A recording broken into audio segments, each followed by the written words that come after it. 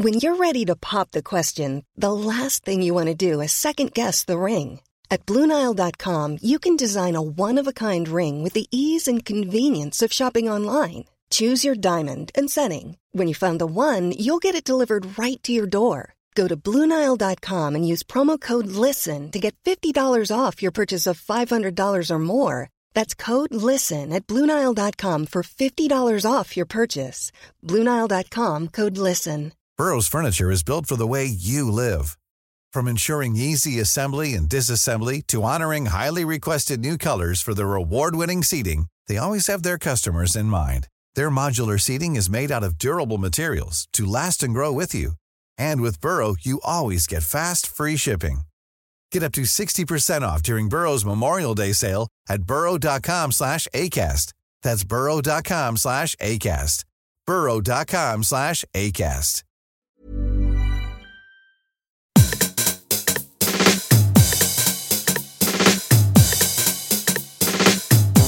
This is Eat, Sleep, Work, Repeat. It's a podcast about work, psychology and life. Hello, thank you for joining us. I've got a lovely episode lined up for you today. Before that, I just thought I'd give a couple of call outs to some of the things that you might not have been aware of. Just a reminder that if you are interested in workplace culture and making work better, then the newsletter is a great place to start. You'll see the link of that at the top of the show notes. And this week's newsletter includes a link to the video of a session I did at the RSA last week, which was about resilience and fortitude and what we can understand about it, and got a lovely response. There was some really good responses from people in the room, and I stayed along and had a chat afterwards. So if you're interested in that, by all means, join in and take a look there on the newsletter. Today's episode is a conversation between myself and Rory Sutherland. Now, Rory is an icon of the marketing world. He's a TED Talk specialist. He's done the main TED conference. And Rory's day job is the vice chair of the Ogilvy Group. In fact, he's famous for far more than that. He's famous for his erudite and really thoughtful contributions on the role of marketing, the role of behavioural economics. He's really sort of championed the behavioural economics agenda. And he's a brilliantly thoughtful contributor to all manner of things. He's a regular writer for The Spectator along the way. We talk about my book, Fortitude, and why we get resilience wrong. So it's worth flagging right up front that Rory's in the interviewing seat. He's interviewing me. So if you're here just to hear examples of Rory's sparkling wit and brains, then to some extent he uses them as conversational starters and interjections, but it's not me asking Rory questions. So just flagging that right at the outset. It's Rory asking me about my book, and along the way he quotes Bob Dylan lyrics. He mentions the challenges of living in Cornwall. It's all a very entertaining and interesting discussion. The talk was put on by a group called Radix Big Tent, and Radix Big Tent is a platform for non-partisan conversations about big policy issues. I've attended their Big Tent event down in Bristol, and in that you'll find local councillors, MPs, businesses, all sort of wrestling with themes of how to give a voice to people and how to bring places to life. And the intention of Radix Big Tent is that it provokes and promotes new conversations about regeneration, about renewal of society, but all in the context of doing it in a non-partisan way. So if you are interested in doing something but don't necessarily feel yourself needing to be adherent to party politics, you might be intrigued with them, and I definitely recommend you check out the link. It's at the top of the show notes. They put together summits, festivals, events both online and in real life, and they're all around the country. The intention really is to engage local leaders and ordinary people, bringing them into contact with policymakers and influencers. So I was thrilled that they contacted me, asking me to put on this event, and Rory's worked with them before. So in aggregate, firstly, it was a great opportunity to have a conversation with Rory to pick the themes of fortitude apart. And secondly, I was thrilled that Radix Big Tent got involved. So with no further ado, let me jump in. Here's my conversation with Rory Sutherland, talking about my new book, Fortitude. Fantastic. So I have to start with the obvious question, I suppose, which is, what was it that made you write, having written about the future of work, which is, I'm sure, is a topic that will crop up both now and later. What made you, when approaching your difficult second album, what made you choose fortitude and resilience as the topic to write about? Was it particularly that you'd become annoyed with what was essentially implicitly something which sounded rather wonderful and worthy and helpful, but was in fact blaming people for failings which had originated somewhere else? Yeah, and specifically I think the moment it's a bit like when you hear pregnant women say that the moment they become pregnant, they see pregnant women everywhere they go. The sort of the awareness of it suddenly sort of triggers them. And the moment I started thinking about resilience, I just noticed we were surrounded with it. You hear it, if you listen to the Today programme, you'll hear adjacent packages talking about resilience. You'll see articles in newspapers. And there was a specific moment where I was already interested in the themes of resilience. And then I found myself in Beirut, and my partner's Lebanese, and there was this phenomenal, vast explosion, sort of I think the biggest peacetime explosion in any city. The city was decimated, and the economy was already tanking. Absolutely. If you go to Beirut now, you'll pay for meals with a wad of notes that'll take you 10 minutes to count out. And the word was there again. The word featured in all of the coverage. The BBC said, we know the Lebanese are resilient people. The New York Times said, if we know anything, the Lebanese are resilient. It's like, wow, that word again. And so I was just struck by the fact that it's become the go-to invocation, the go-to demand. And, you start delving further. I've spent a couple of evenings looking at the websites for schools. And it's very difficult to find schools that don't talk about resilience and growth mindset. These terms that seem to just appear everywhere and appear almost like magic demands that we're meant to summon these things and all of our problems will go away. So I just became acutely aware of how ubiquitous the term is. And look, we're confounded with the opposite challenge, that we hear the term everywhere and yet we're reminded all the time of how unresilient we feel, that we're told that generations are snowflake generations, or that there's an absence of resilience in the workplace. So it just seemed like this interesting juxtaposition that we are hearing more resilience talk than ever before, and yet there seems to be a greater case for it than ever.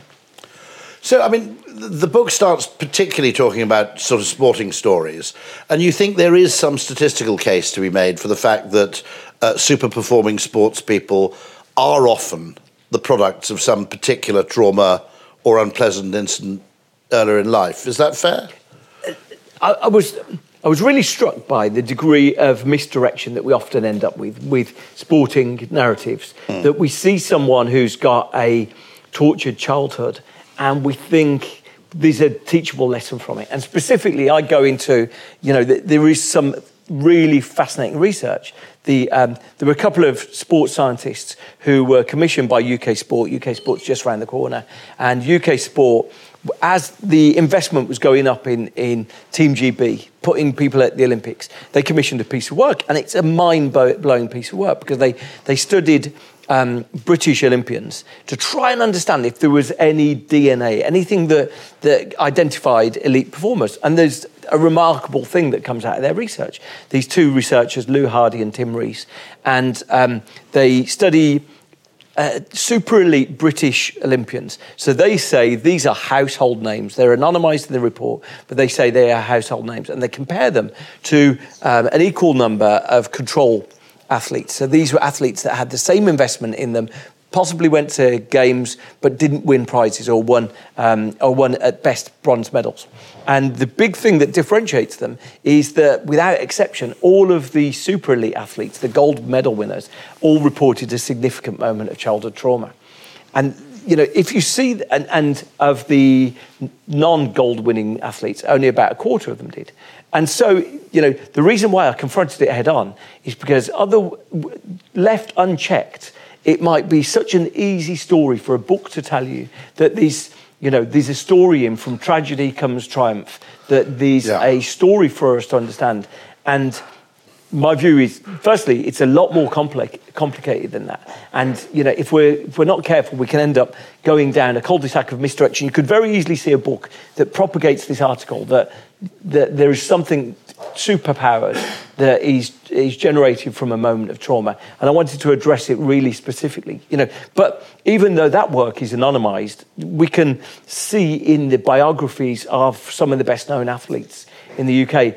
You know, one of the things that I found, I went through a lot of biographies of athletes, and Mo Farah's biography was a real enigma. It was a real enigma because he just seemed like a successful immigrant kid who'd come to the UK.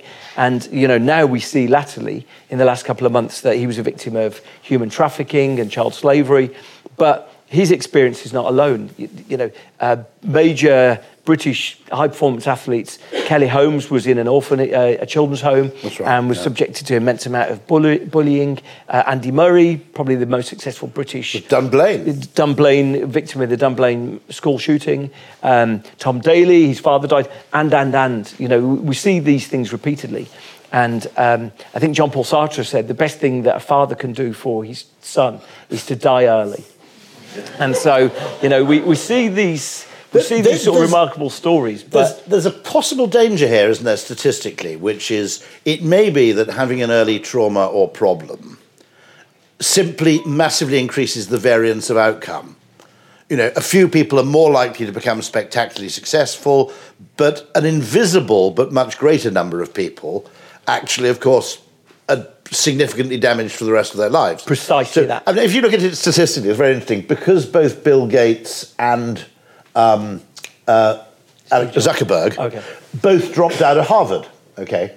Now, as a result of that, you can say, I think, really confidently, that on average, Harvard dropouts are inordinately richer than people who actually get a degree. Okay.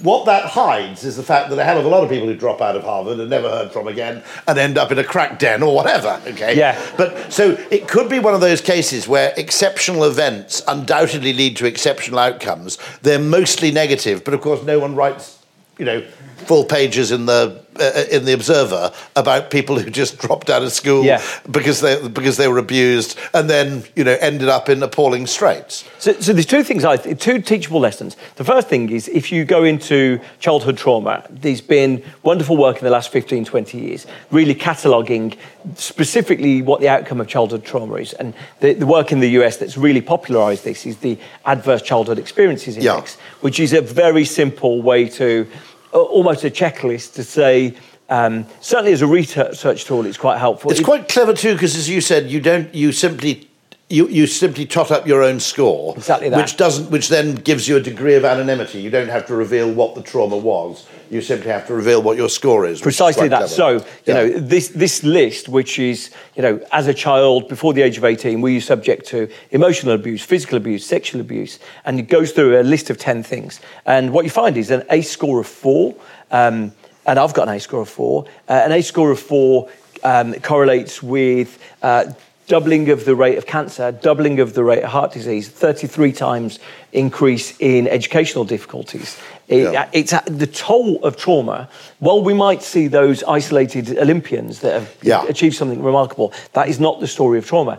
But what you certainly see in the biography of those people who were simultaneously blessed with a super elite ability, and they had this horrific experience, is generally their lives become distended and become obsessively focused in the redemptive power of identity. So Kelly Holmes says sport became her identity. Yes.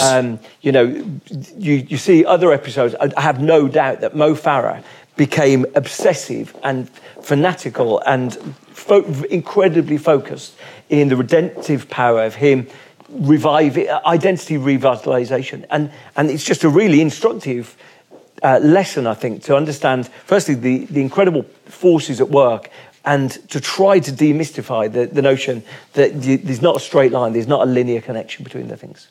It's very interesting, isn't it? I mean, when you think, once you explain it like that, that now seems actually quite self-evident, but most people don't think of it in that way. I mean, I remember watching the Olympics, and every single story, you had to have someone wrestling with adversity before they're allowed to succeed. And there may be some, as you said, there may be some basis for this. I was a bit uncomfortable because it looked a bit to me like sort of narrative meritocracy. You can't say this person's won a gold medal because their parents were rich enough to own a tennis court. Okay, because that's not a good American story, because it suggests that success may be down to luck or circumstances, whereas the narrative of overcoming adversity always plays well, particularly in the US, I think, doesn't it? But there's an interesting thing as well. Yeah. I found myself chatting to a doctor, a Canadian doctor, a guy called Kyle Ganson. And Kyle Ganson focuses on how one of the consequences of childhood trauma is often a degree of self-editing. Again, the focus on identity and the redemptive power of sort of identity revitalization. And he said, in the same way that we can explain about 50 to 60% of addiction through trauma, about 80% of adult violence through trauma, in the same way, he found that a high degree of people who have eating disorders or food consumption disorders is focused on trauma. So specifically, he said to me, a male athlete, a male individual who's experienced sexual abuse is 9 times more likely to take performance-enhancing drugs. Really? And a person who's experienced physical abuse is 5 times more likely. And these things are multiplicative. So effectively, now actually that really helps you get into an uncomfortable truth about all of that research. So if the uncomfortable truth is that we often say to ourselves, what is the performance-enhancing drug mentality of sports people? Why would anyone do something which is so clearly against the spirit of sport? And if you then rewind the clock, and you can see this in the case of Marion Jones. Marion Jones was the poster child for American sport, front page of every magazine. She was a really high performer. She was, I think, at the Sydney Games, she won 2 or 3 golds. She was destined to win the same at Greece, and she was outed as a drug cheat. Well, if you look into her childhood experience, her father abandoned her. Then the person who became her adoptive father passed away when she was 12, and so what you often find in that instance is we might look at her story and go, why on earth would someone who has an elite talent take drugs? And what Kyle Ganson found was there is something in the biographies of these people that might at least help us view that with a degree more sympathy, that it's effectively a redemption. And does age of trauma really matter? In a sense, or? I mean, it all varies. One thing you'll find about the ACE methodology is that it's an imprecise means of doing it. So the ACE methodology is often criticised because it's all about things that you had at home. If you live with someone who went to jail, if you live with someone with addiction problems, they are all domestic. And there are elements that aren't categorised by that.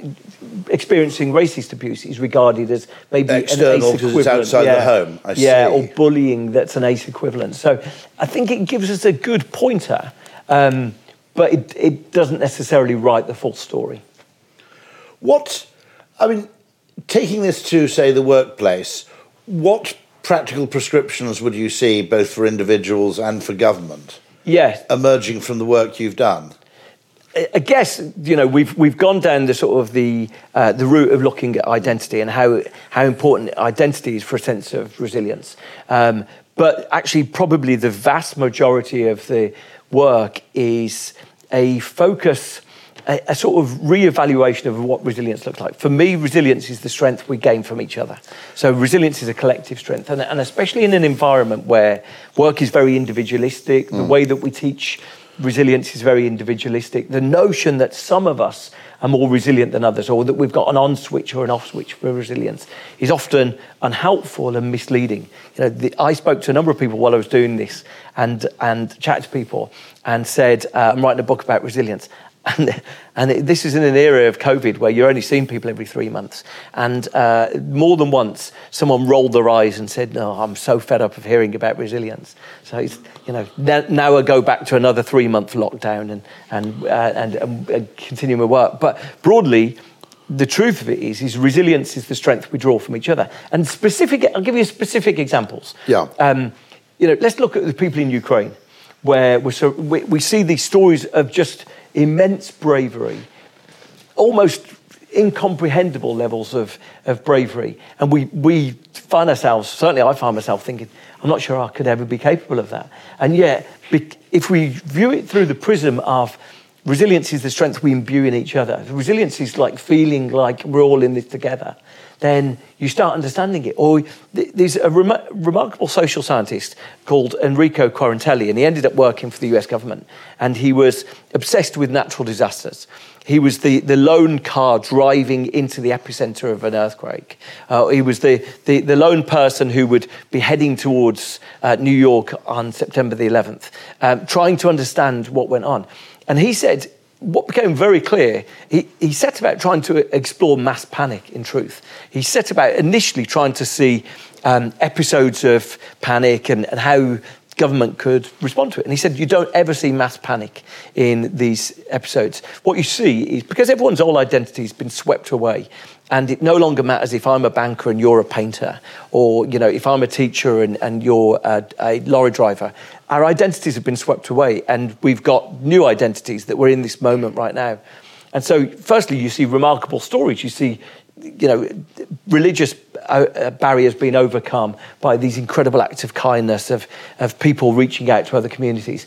And it's broadly because in those instances, you see a very vivid example. Resilience is the strength we draw from each other. Now, if you think about an application for that for, you know, any of us in any situation, you might start saying, well, then the more that people can feel like we're all in this together, we're all in a shared situation, then that might be a route to make people feel more resilience. There's another example of it, a really interesting example of it. Go on. No, this really interests me. I always talk about the incredible distinction. It's a fairly trivial example. But if you're at home and your lights go out, okay, the first thing you do is go out onto the street and see, is this just my house? Right. Or is it the whole street? And the second it's the whole street, it actually becomes kind of fun. It's rather like, the best thing a doctor can say to you is, there's a lot of it about. You know, the one thing you don't want a doctor to say is, I've never seen anything like this before in my whole professional life. And the different way we react. So something similar, I think, happened because all the predictions were in 1939 that once bombing started in London, you'd have a complete breakdown, mass panic, civil disorder, the whole thing would collapse. And weirdly, nothing of the kind, as you said, nothing of the kind happened.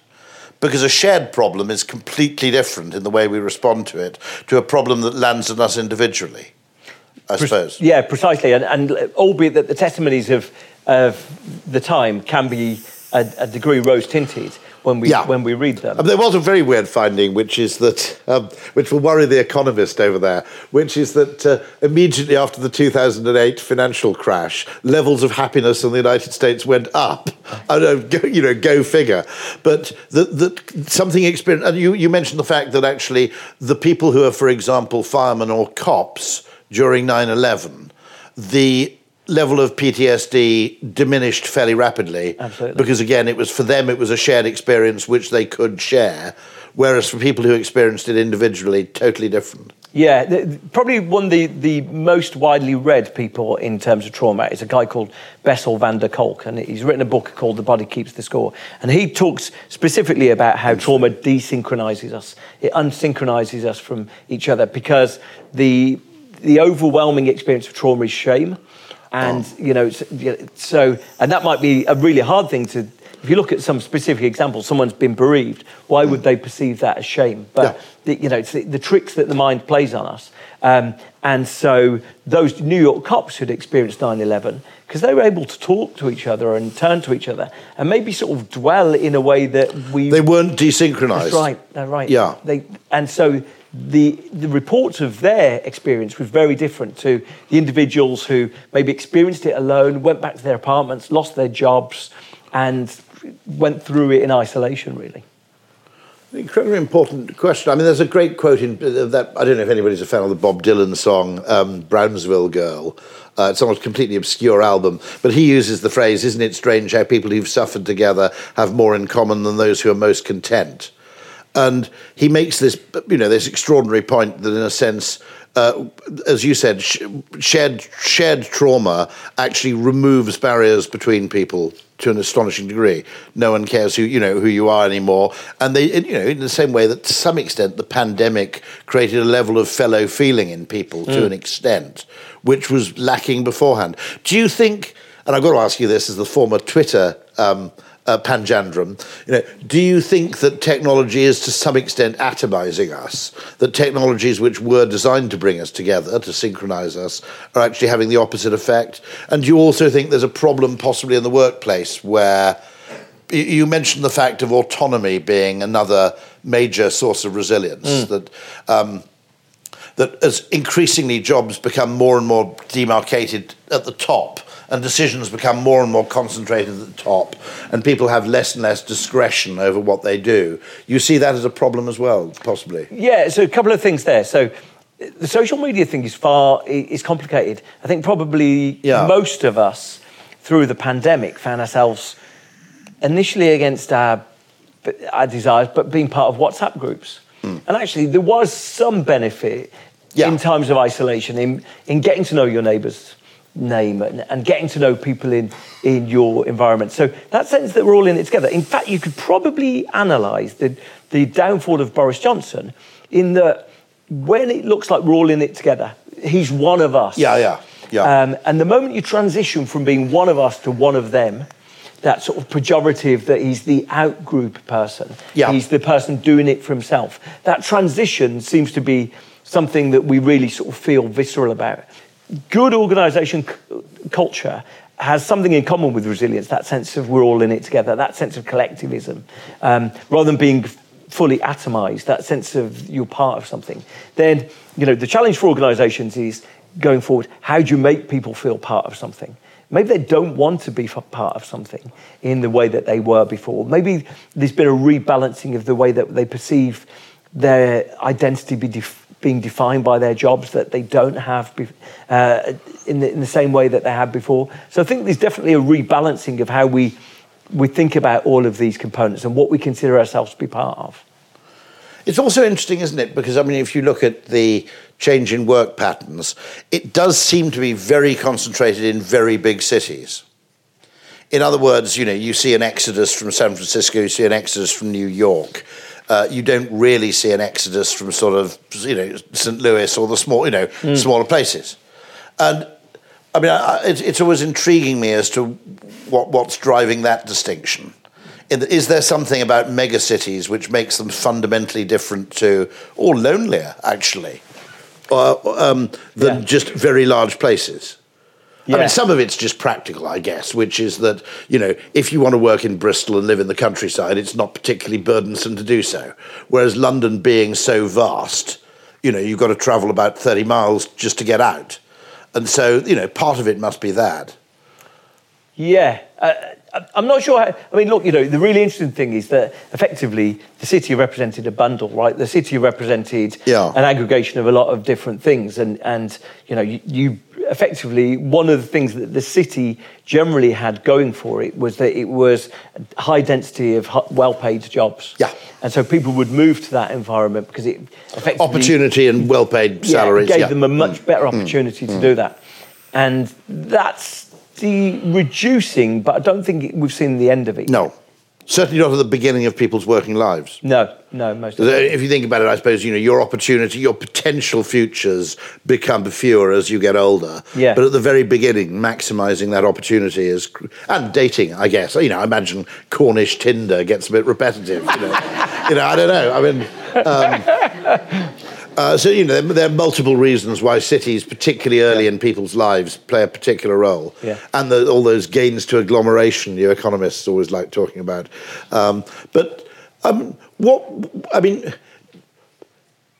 would you say to employers now? Should you basically just not use the word resilience? Or should you actually, first of all, start by looking at yourself and saying, what is it we're doing wrong that means we have to keep talking about resilience all the time? Yeah, well, firstly, I was really interested in the...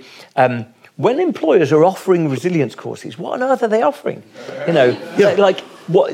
And so what you find is, when you start delving into that, you start finding that these there's 2 or 3 things that broadly form the backbone of that resilience training, those resilience interventions.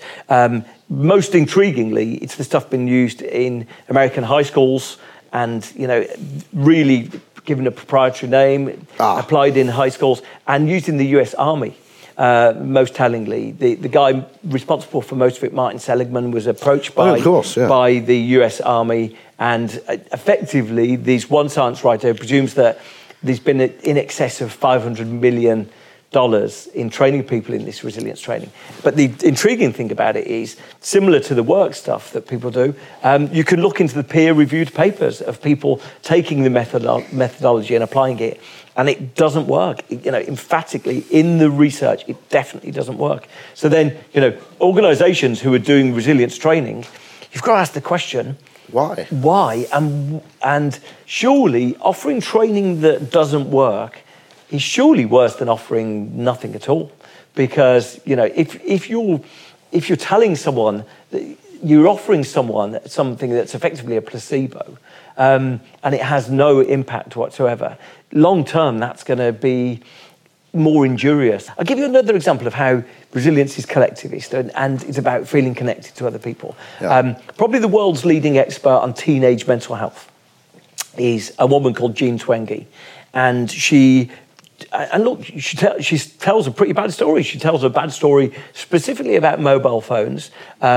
She tracks data. She wrote an article in The Atlantic about 4 or 5 years ago that really went viral. It had sort of huge impact. That was called How Smartphones Destroyed a Generation. So she's unequivocal about the harm that smartphones are doing. And she shows some really alarming charts. The reason why that article, I think, caught hold is because there's 4 or 5 charts in it that are like falling off a cliff in terms of the impact. One of the things that she observed in the pandemic that was really interesting, she was convinced, I think because it takes her a couple of years to get her full data set. And so by the end of 2 years of the pandemic, in the US, that was 2 years of homeschooling for a lot of people. Yeah. By the end of the pandemic, she was convinced, okay, we know what the story of the pandemic is. It's a mental health crisis. And what she found was that rewind the clock, her data was only for the first 2 or 3 months of the pandemic. Rewind the clock, the first 2 or 3 months of the pandemic. So we've got to remind ourselves that was the moment where someone was sent out foraging for pasta in the morning, and there was someone given the responsibility for queuing for 4 toilet rolls, and we were sort of, that early stage of the pandemic.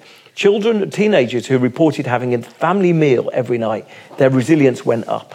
Their depression went down. When people feel connected to each other, it does seem to be remarkably protective. So I think, to go back to your question, what should really interesting organisations think about? What should companies think about? Well, trying to get a sense that people feel some sense of connection to each other actually has got a social element to it.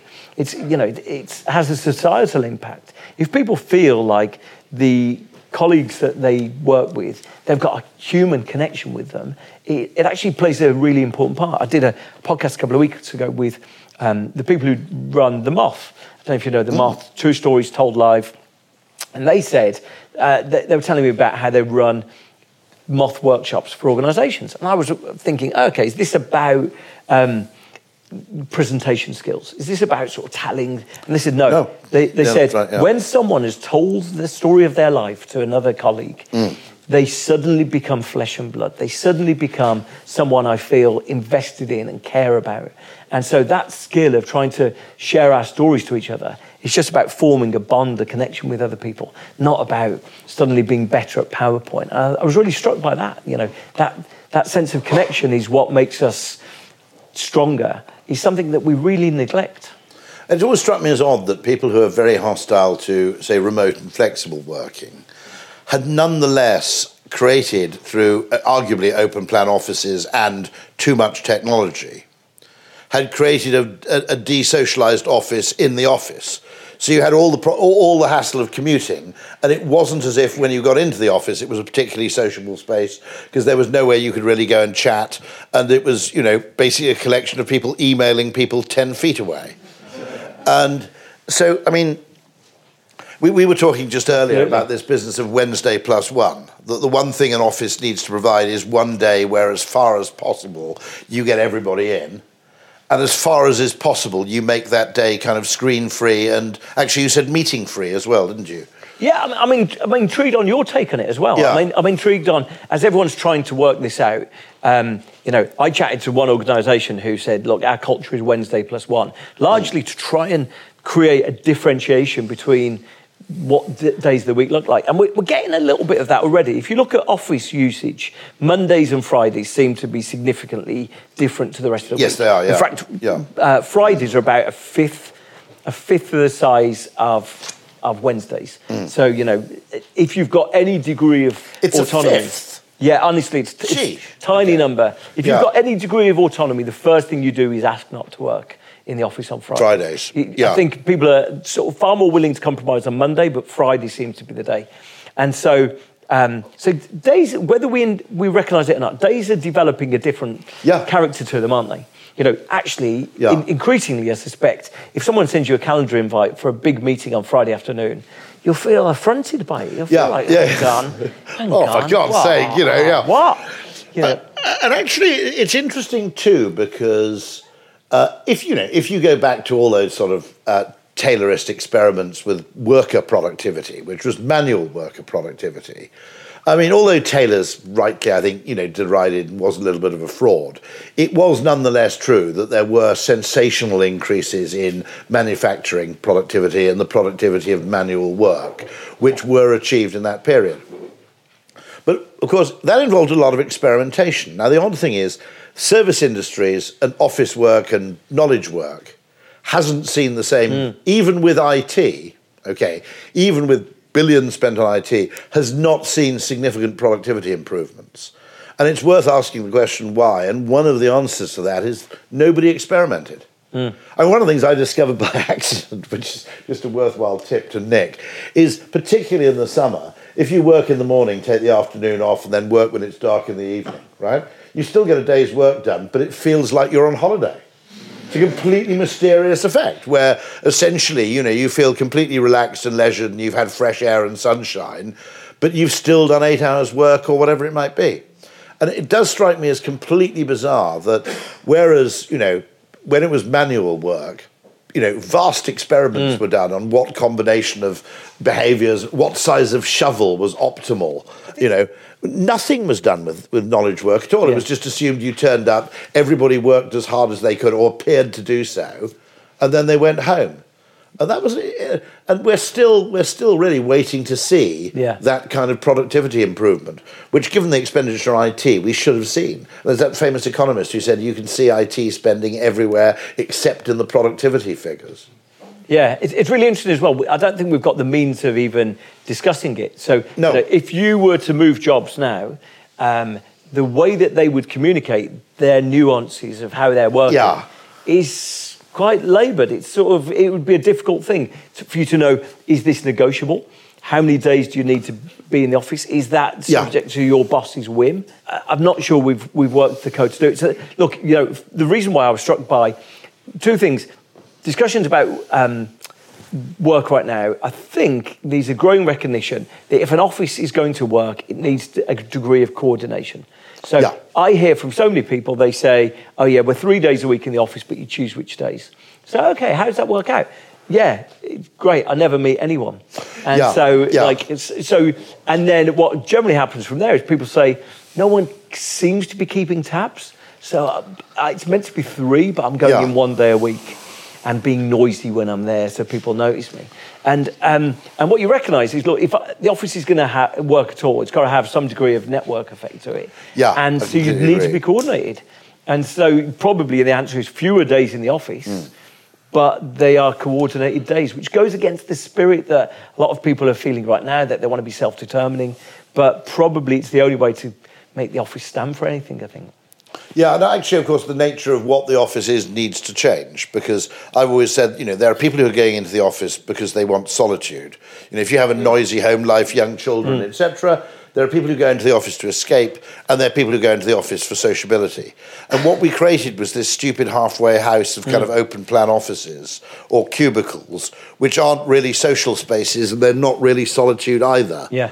And I think it's that attempt to solve for the average, which I think really failed in that case. And I think it's quite interesting because there are different kinds of work, and we probably instinctively know the environment in which we perform different functions. So my view is if you've got to write anything, you basically have to just lock yourself in a room. Now, there are people who are different. I'm sure there are people who can go and write 700 words while surrounded by other people. I couldn't do it. I'd have to go home, basically. If someone says, OK, I want you to write 1,000 words about X, I go, that's fine, but I'm going home. I can't do it here. And we probably instinctivly knew, but we weren't allowed to actually deploy that knowledge because the rules were 9 to 5 in the office, visible, regardless of the widely differing nature of what you're trying to do. Yeah, I mean, look, the experience of the office is still now that any time you go into a meeting room, there'll be generally someone sitting there who's asking you if you got it booked because they're sort of trying to escape the noise on the outside. Exactly. Yeah. So I think, that's the danger of the moment we're in, that we rose tint what the office was about. And so that idea of at least electing that you've got different lanes for different things and making more intentional decisions, I think, is probably going to be the way that some firms differentiate. You see the issues with firms who are mandating a 3-day return is that workers are saying to them, I don't get why I'm coming in. Big organisations are in dispute, conflict with their employees because the employees are saying, I'm coming into the office to do video calls with people at home. Yeah. And this just doesn't make any sense. No. And so, I think that's the challenge of the moment we're in. It's this kind of lack of leadership, a lack of direction, because no one is making difficult calls that will hopefully get some dividend from the office. There's a professor in the US at Stanford who's convinced the only answer is work from anywhere, because he says that in the way that technology has advanced in the past, when people were allowed to use iPhones, the company policy was Nokia's, they used an iPhone, and Motorola, they used an iPhone, or they used their own laptops, or he says the thing that always determines whether companies relax their policies is always the most demanded workers, the sort of top talent.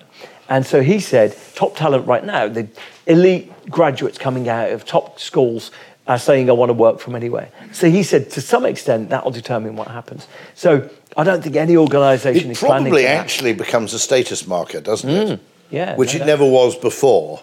So the extent to which you can say, well, I'm working from Ibiza this week, essentially becomes, what would have been salary in the 1980s or bonus in the 1980s. To some extent, the mode in which you're allowed to work will actually signal how valuable an employer you are, which of course didn't happen when there was an absolute norm around times. So it's very interesting. There's an interesting change happening as well, I think, is that the relationship that we've got with our jobs is transitioning from... It's actually remarkable when you look at it, that our jobs infantilised us. The notion that you had to be at a certain place at a certain time was something that we never had when we were at college. You were given a massive amount of autonomy at college, and yet you went back to a situation where you were sort of being appraised visually. Like your boss would say that you were looking busy. It's back to Taylorism. It's like your boss was saying you looked busy, you were going to get a promotion because you looked like you were working hard. And to some extent, work, maybe against its will, is being dragged from a model close to school to something closer to college. And I think, for some organisations, they're really struggling with that. The idea at college, you could do your work where and when you wanted. Your summer idea that you could work in the evenings as long as you got your job done.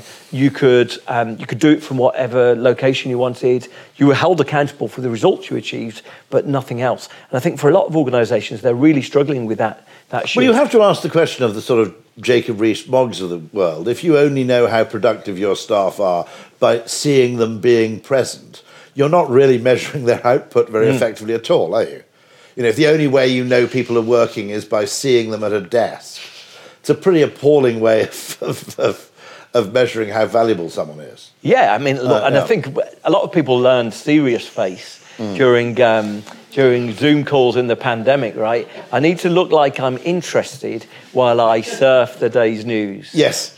Sort of the notion that because you can see someone's face on a video call, they're doing they're work, engaged or they're working. No, total illusion. What's your final conclusion, I suppose? But if you take the work on resilience, what you've done, I think, is you've added really necessary nuance to it, which is it had become a kind of catch-all term for something which was, as you said, to some extent offloading blame and responsibility on people for a problem that was created somewhere else.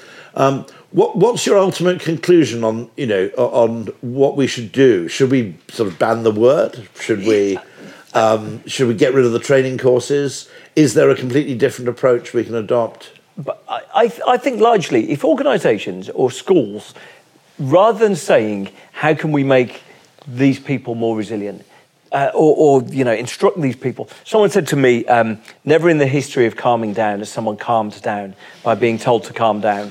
And I think, to some extent... saying be more resilient is exactly the same as saying calm down. It's simply something that doesn't It's not going to happen. But I think if schools said, rather than us try and teach people to have these 3 habits to be more resilient, but if we try to create greater connections between them, make them feel more supported. You see a lot of evidence of this in older victims of heart attacks and depression. People in their sort of 50s who've had these episodes. The biggest predictor of their well-being in 3 and 5 years is how many groups they report feeling part of. And I think if we knew that our degree of connectivity into communities in a society that sort of has become completely atomized. We regard its society, especially under the shadow of US, economics and influence. We regard ourselves as sort of individualistic enterprises, really, trying to survive on our own. If we were reminded that the degree of connection that we've got was the thing that was most protective of us, I think that's how those courses and those interventions can be massively improved. If you knew that, look, the thing that was going to get you through difficult times was how you've built a bridge into other people. Yeah. So that's, for me, that's the lesson that I've taken away from all of it. Because there was a very interesting piece written, I think it was in an American magazine, might have been The Atlantic again, where someone basically wrote a piece saying the nuclear family was a mistake.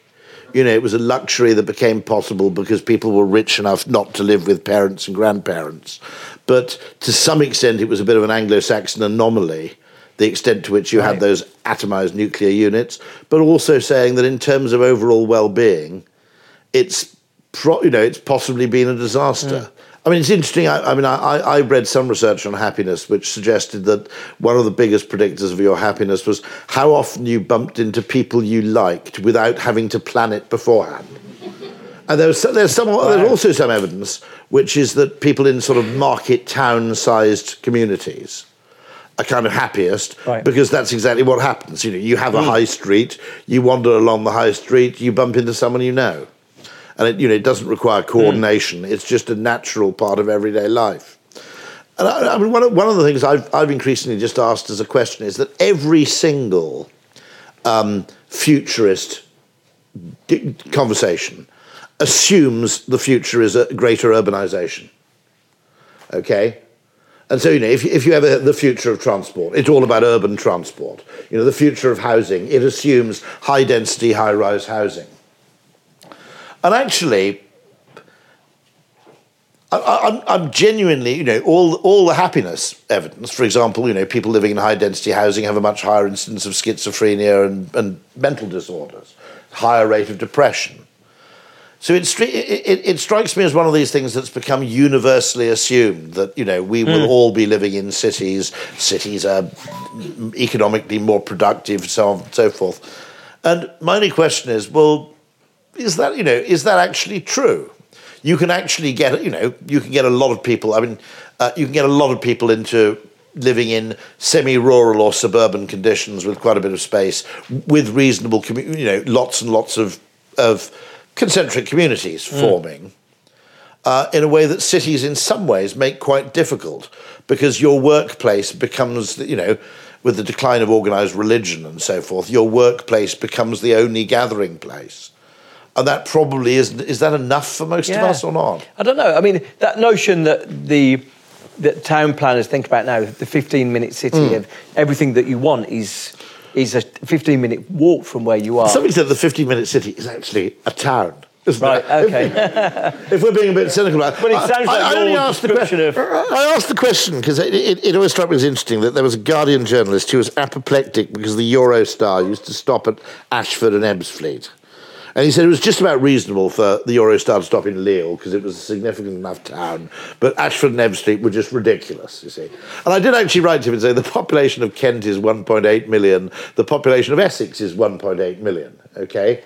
Actually, you know, I think there's this weird urban idea that the countryside is actually very, you know, very underpopulated. It's just sparse, and you know, there are 27 people with, you know, with hay sticking out of their hair, you know. But actually, you can fit quite a lot of people into, you know, into you know, semi-rural settings. And I just wonder about this because every assumption, and yet if you look at history, there have been huge periods of flight from cities. You know, the whole point of the railways was originally that you didn't have to live right in the middle of a city. And also there's the Georgist argument, which is that actually what happens with concentration is the gains from the economic activity tend to go to the landowner, not to the person performing the activity, which I think happens with our younger employees. You know, if you look at our younger employees, you know, we pay them some money, they pay 40% tax on the you know, on the top bit of it, and then of what's left over, 50% goes in transportation and accommodation costs. So, you know, we're not being very effective at paying them by requiring them to live in a really expensive city. Yeah. And so, you know, there's, you know, it always interests me when things just become completely axiomatic and assumed that the future of humanity is ever higher density spaces. And I'm not sure that, you know, I'm not sure that's how we naturally like to operate. Yeah. I mean, we're definitely in an interesting challenge now, just thinking about, you know, if you were to look at the usage of resources, city centres have got this vast redundancy to them now. You know, like if we're saying that Fridays are completely unused, I know. To an extent that they were maybe even more used on Saturdays when people used to come in and shop and use retail. It's just an interesting way for us to rethink that use of resources. You know, city centres, to some extent, broadly the way that you look at commercial property, you'd say that the top end of commercial property will remain, the Apple stores of offices will remain in high demand. But the middle tier is really going to struggle. And, you know, that presents big opportunities for us to rethink how we use our cities in a way that I don't think we've even started to do that. And there's a very cynical sort of conspiracy theory, but it possibly bears some consideration, which is the reason certain people in banking and certain people in government are very keen to get people back into the office is that something like 40% of our pensions are invested in commercial real estate. Yeah. I mean, an extraordinary amount of bank lending goes towards commercial real estate. And if you suddenly come to the conclusion that this is actually redundant or technology's essentially rendered it... it's a 2008 style crash, isn't it? Yeah, it is a potential. It is a massive potential crash on the horizon. In talking to these wonderful experts, what were the best tips you received, fundamentally? Because sometimes I'm always intrigued that you talk to someone who's studied something... you know, endlessly. I talked to Daniel Kahneman once, and he said, look, I don't really expect behavioural economics to have much effect because our biases and so forth are deeply ingrained, but I do think it might improve the quality of our gossip. In other words, when you gossip about other people, you know, you might be able to say, you know, I think he was suffering from status quo bias there, you know. Did you pick up any kind of... It's interesting, though, like, you know, he's a good example, right? That him and his research partner, when they described their methodology, they described constantly laughing, being in a state of sort of constant flow, actually. That, you know, the ability to bounce ideas off each other and sort of almost fill every waking moment that they were working together with sort of playful interactions is a really interesting model for how work can feel like something that's not a burden for us. And, you know, I think there's an interesting lesson there. For a lot of people, they're feeling disconnected from the environments they're in. They maybe don't feel that, they have a real interest in their organisations, and that loneliness has a toll.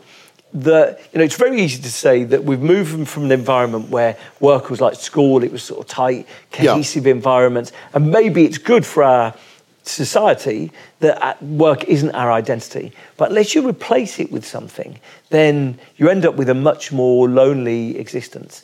People who it's not that work should be the congregation that gives us a sense of meaning and togetherness. It fulfilled that for some people in the past, but maybe it's unhealthy for work to be our identities. But if we substitute the way that we were working before for nothing, then it leads to a much lonelier life. So I think, that's for me a real cautionary note. It's very easy. Look, I used to work in technology firms, and the truth in technology firms is that anytime you're presented with a new innovation, it seems really inspiring. It fills you full of hope. It feels like it's going to solve so many problems. And repeatedly, time after time, after that initial flush of excitement, we suddenly see that our bias to optimism, unfortunately, blinded us to the pretty big downsides to the way these things play out. So, we might very easily say, actually, it's good for us to reduce the way that work is our identity. But these unexpected consequences of that, and isolation and loneliness. Heidi's here, Dr. Heidi, who I institute, and I spent a lovely day with Heidi and her team at the Whittington Hospital. And one of the things that she and her team observed was that the pandemic had produced a massive increase in the aggression of patients coming in. And there's something about people being isolated and disconnected that brings out the worst in them. And so, an unexpected consequence of the way that work might be going is that we think, great, people can fill their lives with the stuff that we started the pandemic doing, bread making and hobbies and things that we always dreamed of. And in fact, if it's filled with greater isolation and greater degree of disconnection, it's got big unexpected consequences. So, those are the things that live in my mind. Yes, because you're right, because it is to some extent undesirable that people identify through their work to the extent they do, but then you have to ask the question, yes, but what replaces it? Exactly that. It's that old comment about religion. I think it's G.K. Chesterton who said the trouble with people who stop believing in God is they start believing in anything. Right. And there is that issue, which is it isn't necessarily going to be a particularly pleasant transition. Having said that, I think the nature of work had deteriorated over the 20 or 30 years. I mean, you have to be sort of 40 or 45 to notice this. But there was a social component to work in the kind of pre-email, pre-PowerPoint age. There was a social and a physical component to it. I mean, even if it was just sheets of paper, okay. There was something to it which was sort of graspable and sociable, which slowly deteriorated, I think, in the 2000s. And it's very difficult to quantify or explain it. I mean, I always find it really interesting that people who make a fortune in banking, they leave and they immediately start something like a vineyard or a brewery, which is probably just for the pleasure of actually producing a physical product. If you spent your entire time tinkering around with numbers on a screen, just the sheer pleasure of, seeing a truck go out of the factory gates must be actually something. And I think the atomization question is also interesting. Yeah, I was just exactly going to segue to questions. Bruce, do you think because of Brits' reputed stiff upper lip that resilience has more of a relevance, maybe? Interesting. It's taken hold, and it's just that stereotype exists, doesn't it? Brits stiff upper lip, get through it, keep calm and carry on. Right.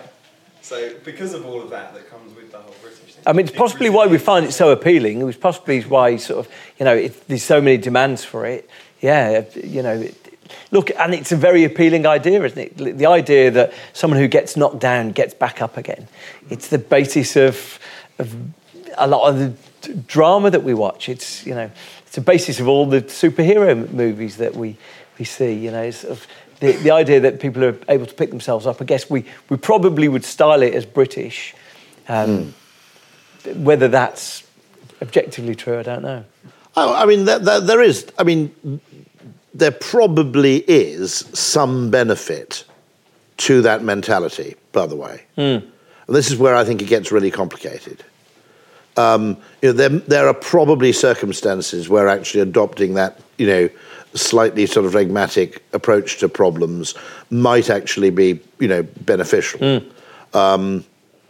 Might also be beneficial in a group setting, of course. Having one or two people who are, effectively, pretending not to be affected might be actually valuable.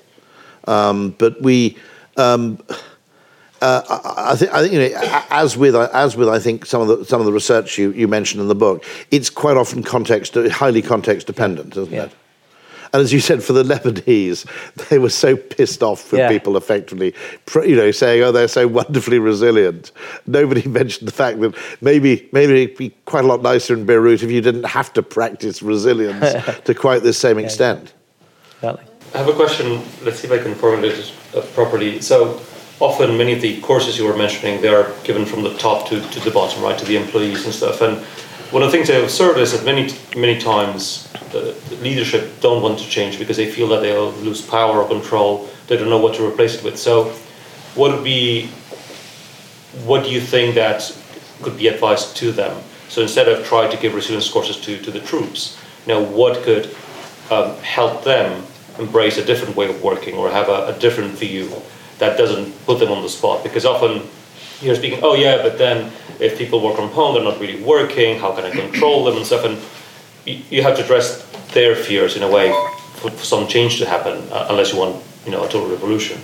Yeah, I mean, this notion of control, me and Rory were talking about the importance of autonomy and control as a sort of a motivator for people beforehand. The really interesting thing is if you ask most workers their experience of work right now, they would say that they've never had less control. I think something like 78% of workers say they don't have any input into any decisions that are made in their organisation. People feel that they exist in a control vacuum. Simultaneously, bosses, generally the reason why they're summoning workers back into the office is because they feel an absence of control when they can't see people. And so, this constant this sort of tug of war that's going on about people trying to bring some degree of control, of agency over what's happening is one of the battles that are playing out. But you see catastrophic examples of it. Myself and Roy were talking about beforehand, but there's one episode in the book which is an issue in an airline in the US where a passenger about 3 years ago was dragged off a United Airlines flight, and it's really vivid because it's a horrible scene. And the post-mortem of that, the after event of that, and the guy ended up getting, I think, somewhere in the region of $120 million compensation for it. But the aftermath, it was decided that no one involved had the ability to make a decision to give the passenger more than was allowed in the system. They needed to make space on the plane because they needed to transfer a flight crew from one place to another. And 3 passengers, I think, accepted $800 as a voucher for the inconvenience of taking the following day's flight. The algorithm then picked one person to be forcibly removed, who happened to be a doctor. Now, when human judgment's involved, you go, fair enough, mate, you're a doctor, we'll pick someone else to kick off the plane. You have work to do. There must be some holiday maker or something else who wouldn't necessarily mind an extra day in a hotel. But you're not allowed to make that call because something, either an algorithm or a procedure, has decided it for you. And that extent to which there's a phrase, I think, isn't there, in employment, which is you're either above the API or below the API. You're either effectively there designing processes for which you're very well paid, typically, or you're simply, an Amazon warehouse worker, as you mentioned. You carry around a slate with you. It tells you exactly what to do and where to be at every time. And the fact that must be extraordinarily disheartening, fundamentally disheartening to people. There are extraordinary experiments with dogs. You've probably heard this extraordinary experiment about effectively autonomy or the sense of control you have over your environment, which involves giving dogs electric shocks. Don't do it at home. But it's the fact that the dog that can turn off the electricity supply doesn't suffer any mental ill effects, particularly, even though it's given regular electric shocks. The dog in the adjacent compartment, which shares exactly the same unpleasant electrical stimuli but doesn't have access to the switch, basically lapses into a kind of learned doggy helplessness.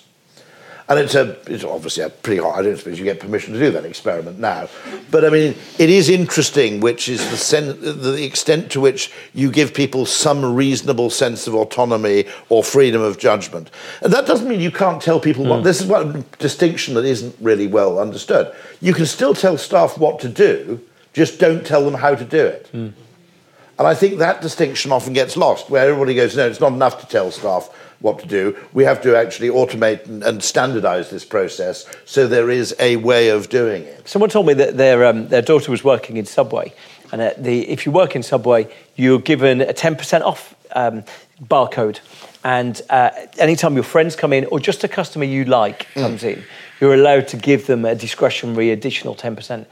And they said that that ability to give a customer a discount in a moment of it just gives them some sense that their job has got some agency. You talked about the power of identity as a redemptive element and also resilience as a collective force. I'm just kind of curious around role models, or sort of, we're all talking about leadership and things like that, but also sort of, if in your research you kind of sort of dug into anything around people that maybe are a little bit further, or effectively what good leadership could mean, and whether it is all about peer-to-peer collectivism, or is there a role for leadership and what that would look like? Yeah, most definitely. I think, firstly, an understanding of these things seems to be really powerful. The reason why I sort of mentioned the identity thing and go into that is that one of the things that's been really helpful for people who've explored adverse childhood experiences is understanding that those things that I talked about, doubling your likelihood of getting lung cancer, doubling your likelihood of cancer, of heart disease, they aren't necessarily baked into the system, they're propensities. And what's been found was that the therapies that help people understand that their experiences are not their identity in the world are actually incredibly redemptive. It's sort of, there's a lot of work showing that people can really be at the heart of reimagining who they are. So that's why I mentioned that. I think just an informed understanding is the most critical part. I was really struck during the pandemic, actually, that I met 2 or 3 organisations who'd created community managers. And I chatted to them, what does a community manager do? And actually, it's only after... And I presumed that it was about creating a congregation. It's like making sure that everyone felt that they were part of something. In the old days, if they had a big Monday morning meeting or a Friday afternoon meeting, it was like creating that virtually. And they said, no, far from it. It's about trying to make people find that these little pockets of belonging in the organisation. It's the mums at the organisation. It's the runners at the organisation. And now I understand, I look at that and I think, okay, well, that actually serves a much bigger purpose than what it might have seemed initially. It might have seemed just a really simple way to try and make people feel like there were people like them here. But for me now, you recognise that, okay, that serves a role of, the way that you become a congregation in a secular sense is by feeling that you've got a place there and there's people like you there. So I think, for leaders, understanding that does have a really critical role for trying to run organisations in completely unprecedented times, I think. It's interesting, isn't it, that we need very little in common with people to feel... I mean, you've mentioned some of the experiments, both about in and out-group hostility, which is both kind of a nasty and possibly a necessary function of group formation. But what is interesting is that even, arbitrary or confected things that a group have in common can be extraordinarily powerful in forming that group. Yeah, most definitely, just creating any sense of belonging. And I think it's most essential for organisations thinking, how can we ensure that people feel like they've got a place here? Really interesting. And so you can create, it's a kind of fractal thing. You can create lots and lots of communities of interest in the group, which bond people together, even, through just one shared interest or something of the kind. Yeah, I think most definitely going forwards, that's a really critical element. If we see ourselves having a more semi-detached relationship with our jobs, then organisations that are able to make people feel like there is something special about the relationships I've got here, it's going to look very different to the way it looked before, I think. Thank you so much for hosting. Thank you for coming. It's a pleasure.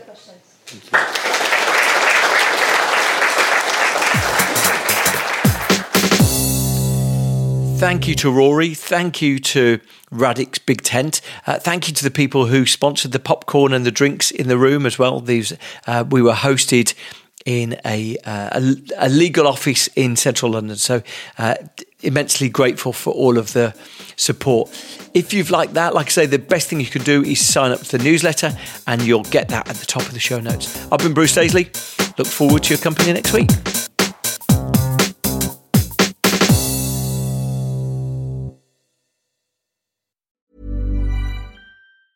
Small details are big surfaces. Tight corners are odd shapes.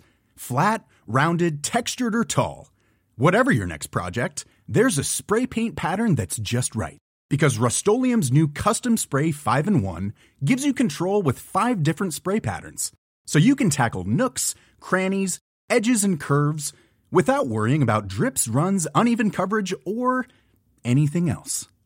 Custom Spray 5-in-1. Only from Rust-Oleum.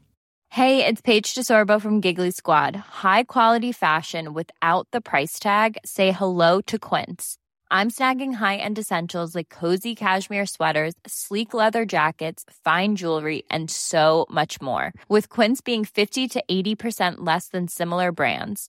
And they partner with factories that prioritize safe, ethical, and responsible manufacturing. I love that. Luxury quality within reach. Go to quince.com/style to get free shipping and 365-day returns on your next order. Quince.com/style. Mom deserves the best, and there's no better place to shop for Mother's Day than Whole Foods Market. They're your destination for unbeatable savings, from premium gifts to show-stopping flowers and irresistible desserts. Start by saving 33% with Prime on all body care and candles. Then get a 15-stem bunch of tulips for just $9.99 each with Prime. Round out Mom's menu with festive rosé, irresistible berry chantilly cake, and more special treats. Come celebrate Mother's Day at Whole Foods Market.